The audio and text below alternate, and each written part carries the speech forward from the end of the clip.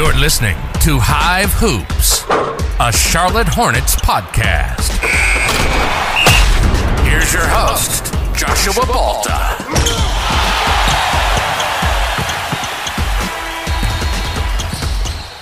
Something I could not wait to jump into is what would be the expectations of this team, this roster, without the production from Miles Bridges. And so this has been a question that has dominated the offseason ever since the Miles Bridges situation came onto the scene. And Mitch Kupchak had a pregame presser interview with Ashley ShahAhmadi prior to the Pelicans game. So last episode, I hit you with Steve Clifford's post-game presser. I'm going to backtrack because that's what we're going to do and hit on Mitch Kupchak's pregame interview with Ashley ShahAhmadi. And Mitch raised some eyebrows. That's for certain. It was a nice interview. Ashley did a great job, as always. Mitch was giving good information. He couldn't say much about Miles' situation, obviously, for all of the legal reasons and more. But yet, at the very end, Ashley ShahAhmadi asks Mitch Kupchak, what are the expectations after this offseason? And she tried to dig and see what all Mitch would offer. But at the end, she said, so after the offseason that we just had, what exactly are the expectations? And Mitch hits us with a bang right off the jump. Well, last year, this is what Mitch said. This is what Mitch said right here. Well, last year, we were 43-39. I don't expect for us to go backwards. So better. Now, I'm paraphrasing the better part right there. But Mitch states in that interview that he expects the Charlotte Hornets to be better record-wise than they were last year. What? That's crazy, right? A lot of people's like, no way he said that. Oh, yes, he said that. It's out there for you to view. Okay? It's out there. And so I was watching, I'm like, man, he really just went there, like better record-wise. He's not saying, oh, we might be better. Now, he did throw in the little caveat of, I think the East is better this year than it was last year, and it was pretty good last year. He did add that in. But he held pretty strong in his belief that this team should continue to improve. And he brought up how that's what this team has done each year for the past 3 seasons. And that he sees no reason as to why it shouldn't happen again. And I know many people are watching that and they're like, Mitch, you got to be kidding me, man. There's no way you actually believe that. Guy loves his second-round picks. You can't show me another human who loves second-round picks more than Mitch Kupchak. Number 1 GM in the NBA. Traded a lottery pick for 4 of them jokers. That's crazy. Now, we also got a first. But he wanted to make sure he got his 4 seconds in that deal. And maybe that's why he's so confident. Maybe Mitch really does believe that he's done a pretty good job constructing this roster. And I think I can speak for all Hornets fans. We got a little excited after watching that first performance from Nick Richards against the Spurs, where he hit career highs, points, and rebounds. Had us thinking, man, maybe Mitch hit on another second. Maybe he knew. Maybe he's been waiting for Nick Richards to get those types of opportunities in real-time games. Maybe he's known.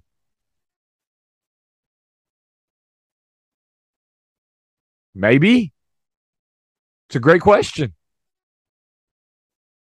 And I think that's where Mitch rests. I think that he believes in this roster a lot more than many of us fans and people who follow the team closely and put out content on the team and different things like that. I think he believes in this roster. He sees them every day on an everyday basis, and maybe he was sitting pat this summer thinking, you know what? We're going to be okay. Now, personally, I don't want to let Mitch off the hook. I think that Borrego got a lot of the hate last year for his rotations, for his minutes, for who he chose to put on the court and who he did not choose to put on the court. But I was a pretty big proponent for Mitch Kupchak deserves his criticism. Mason Plumlee rolling out there as the best center option. That's the best he can do. That's what he's got. That's what he wants us to work with. Come on now. Signing Gordon Hayward to that big contract, knowing his injury history, just to see that play out before our own eyes. That's tough. That's tough. It's a lot of money. And then not only that, we had to stretch Batum in that deal. Still paying Batum even this year. Yep, Nick Batum sighting on Hive Hoops. Here it is, early. Had to get him in early. He's still on the books, guys. So that we can bring in a guy who's missed 2+ months each of the past 2 seasons when we needed him most. It's frustrating. But Mitch just seems like he's sitting there and he's like, hey, I like the roster. I like where we're at. We're going to be fine. I hope he's right. Now, with that, it pulled me back. When Mitch said that, the obvious thing is you just missed out, or you're going to be missing out, on Miles Bridges' production from last year. And you did nothing to replace that. So how can you say that we're going to be better than last year when we're missing a guy who I guess you could call him fringe all-star? Personally, I didn't quite have him there. He led the team in scoring, did some really good things, rim pressure for sure. Best on the team. Finishing around the rim easily. Best on the team. But there were areas in which he seriously lacked. His three-point shot was hit or miss. It would just come and go like he was streaky. But it wasn't a constant. It wasn't anything that you could really count on. And then his defense, a lot of it, I believe, was defensive principles and scheme. I think I've brought that up in each episode because it keeps coming. That was the biggest area of need. And I think that there are some good defensive basketball players on the Charlotte Hornets roster. I really do. They have the attributes. They have the tangibles in order to be good defensively. We're long, lengthy, athletic, instinctive. I think it came back to those simplistic schemes that just don't work in the NBA. That overhelping. But Miles Bridges, all of a sudden, this summer, had a lot of conversations with a lot of Hornets fans, thinking that all of a sudden the Hornets are going to go from a 43-win team to barely being able to eclipse 30. Now, I think in the preseason, it scared us a little bit more because this preseason was rough. The preseason for the Charlotte Hornets was rough. Now, you always have to take that with a grain of salt because there are guys getting minutes that won't be getting minutes. There's rotations, just trying things, seeing what you got, seeing what you don't have. Because really, in all actuality, the practices are what's giving you the best idea of minutes and rotations. But then you get in a game and you're like, hey, I just want to try this in a simulation type exhibition. Let's try this and see what happens. And so you got to take it for what it is. It's preseason. But thinking that the Charlotte Hornets were going to lose upwards 10 to 15 games because Miles Bridges would not be available or even on this roster for this season, I always thought was absolutely ludicrous. He's not that type of player. And now what he did on the court last year, he did great things on the court. But he's not that type of player. And I kept asking on Twitter, friends, family, other fans, what type of player do you believe Miles Bridges is for the Charlotte Hornets to take such a dive and act as if none of that production's going to be replaced with additional opportunities from other guys? I never understood that. And so one thing I immediately went to was win shares. Win shares is basically the stat that combines offensive and defensive rating, and then it adds all of the things together to see how many wins a player directly impacts individually. Like, how many wins does a player give a team just strictly from their production? And so I was looking through the list, and I mean, this just validated how I felt even previously, but I'm going to shout out some of these real quick. Jokic led the lead in win shares last year at 15. So what win shares is saying is that Jokic by himself, he added 15 wins to the Denver Nuggets. You take him off, like the law of averages, that the Nuggets would have lost or won 15 less games and lost 15 more. He accounted for 15 wins, essentially, with just his production. Second was Giannis, right at 13. Embiid followed at 12. Gobert was fourth, right under 12 at 11.7. Cat came in fifth at 10.3. And Trae Young came in at sixth with 10 win shares. Those are your top six. Those are the only six players who added 10 plus wins to their team total based solely upon their production. Everybody else in the league is under 10. And so we have to scroll for quite a bit before we get down to Miles Bridges, where he sits at 7. So according to win shares, Miles Bridges added 7 wins to the Charlotte Hornets last season. And there are some of you saying that there was going to be 10 plus, 11, 12, 13, that we were barely, that the Charlotte Hornets might not get to 30 wins on the season. I've never understood that. That's one. So I guess you could say that's the one area in which I've just completely not understood Hornets Twitter, Hornets fans. Just the sky is falling. Like, there's no way we can replace what Miles Bridges did. He did too much. He was too good for us. Like, I don't think we can get to 30. Or right at 30 is the most. Going from 43 down to 30. That'd be 13. He's not Jokic, guys. He's not Giannis. He's not Cat.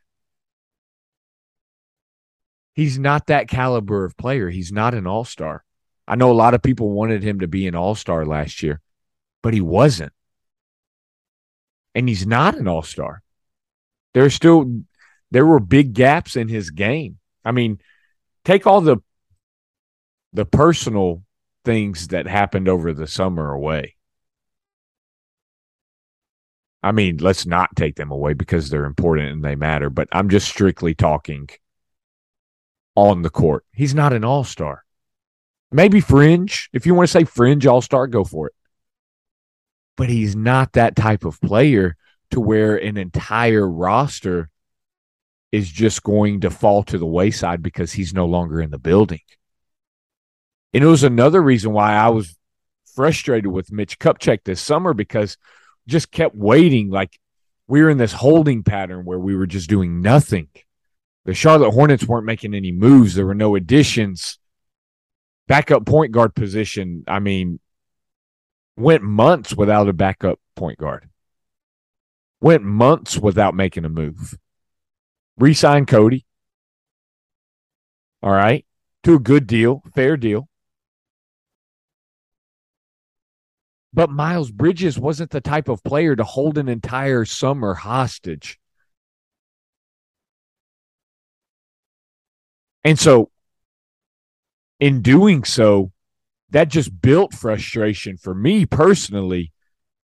And I think it built frustration for other Hornets fans too, because you look at the landscape of the league and he's not that guy who's so important, who just does so many things to where he alone can hold a summer hostage, which it felt like. We just kept that the Charlotte Hornets were just in this waiting pattern to see what would come of the Miles Bridges situation. And so I was frustrated. I was very frustrated with Mitch. I was very frustrated with the organization. Because he's not that caliber of player that deserves to hold up all team operations. And so his win shares, they're at 7. So you take that production away, the Hornets are sitting at 36.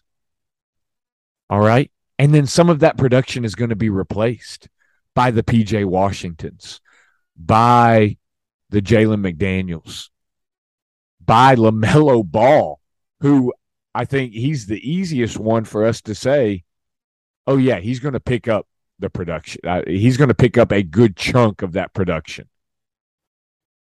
He's the easiest one for us to be able to point to and say, yeah, he's going to be the greatest benefactor of increased opportunities. Now, preseason was rough. I think LaMelo's trying out some things different. It's fine. It's fine. Just need him to get healthy. He's going to come back. He was an all-star, and he was an all-star for a reason, because he is that caliber of player. So I am leaning on LaMelo Ball to make up a good portion of the production that will be lost from Bridges. PJ Washington should get additional opportunities as well. A good three-point shooter.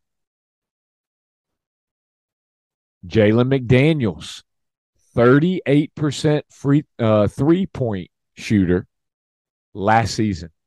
38% from three, Jalen McDaniels. He's going to see increased opportunities.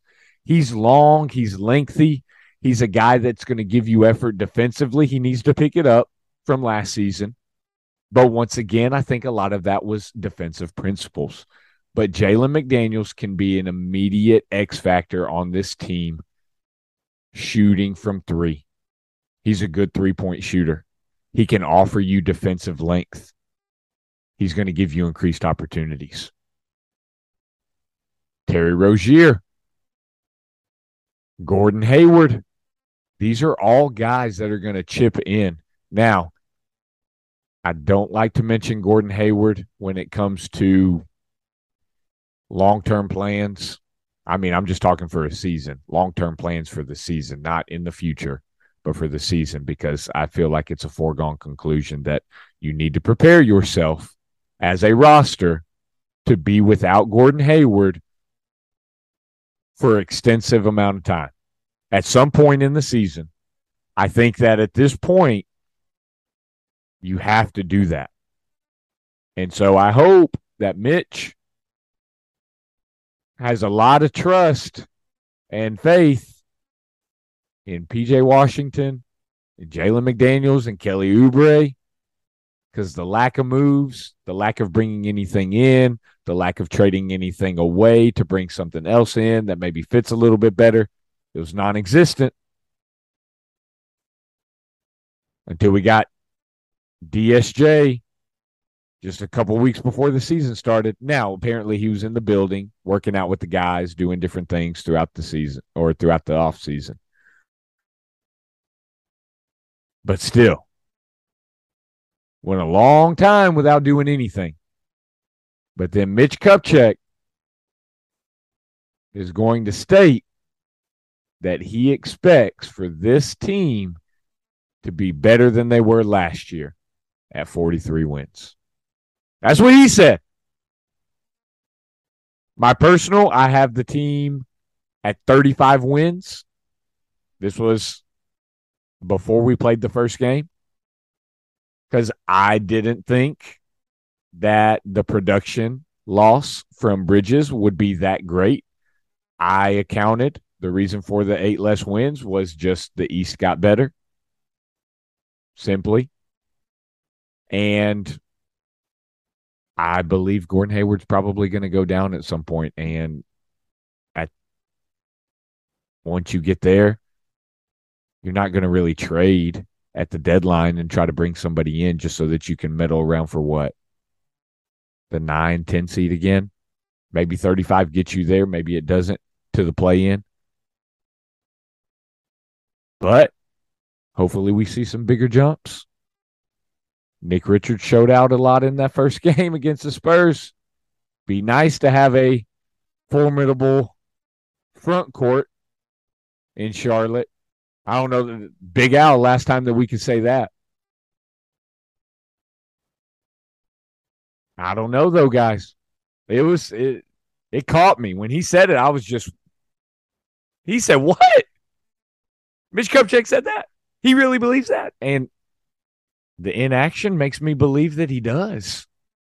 That he believes in this roster, that he believes in, he stated that he was really excited about the draft we just had, bringing in Mark Williams, Bryce McGowan's, said he was really excited about that. Now, we haven't seen much of Mark on the floor in preseason. Haven't seen him in these first 2 games outside of 4 or 5 minutes at the end of the San Antonio game. But maybe Mitch really does believe in this roster. I mean, I'd like to see what he's seeing. I'd like to be looking through those purple and teal glasses that he's got on. But at the same time, as much as I've been frustrated with him, I kind of believe that the Hornets are going to be in that same realm. I have them at 35. I think that it wouldn't surprise me if the Hornets won 38, 40 games. It just wouldn't. This roster's too, like, it's too good to not win 35 to 38 games. Now, if you want to pick apart the definition of good there, do you really have a good roster if you're only winning 35, 38 games? I get it. I'm right there with you. But what I'm saying is this roster is too good to be one of those teams that's down there with 25, 26, 28 wins. Like, no. We got a legitimate all-star on our roster. When Gordon Hayward is healthy, no matter, I don't know how many games he'll be healthy for, but he's good when he's healthy. Terry Rozier is good. PJ Washington, hopefully he can become a two-way player. One of the top two-way players in the league. I got high hopes for him. I think he can take a big jump. And I don't want to let Mitch off the hook, but at the same time, he said the same thing over when he was at the draft combine. He said, there's a world in which I can see that we don't make any moves and we're still better than we were last year because of growth. That caught me too. I was like, oh, whew, that's a scary comment. I don't want to let him off the hook, but at the same time, just losing Miles Bridges, that's not going to tank your season, guys. It's just not. He's not that type of guy. He's not that kind of player where you just drastically lose way more games than usual or than you did the season before. He's just not. And so 1-1, headed to Atlanta. Can't wait to see how that goes. Going to be down 3 of our top guards. I don't know if you'd quite say your top 3 because had Kelly Oubre starting and Cody coming off the bench. And, I mean, that doesn't always mean anything.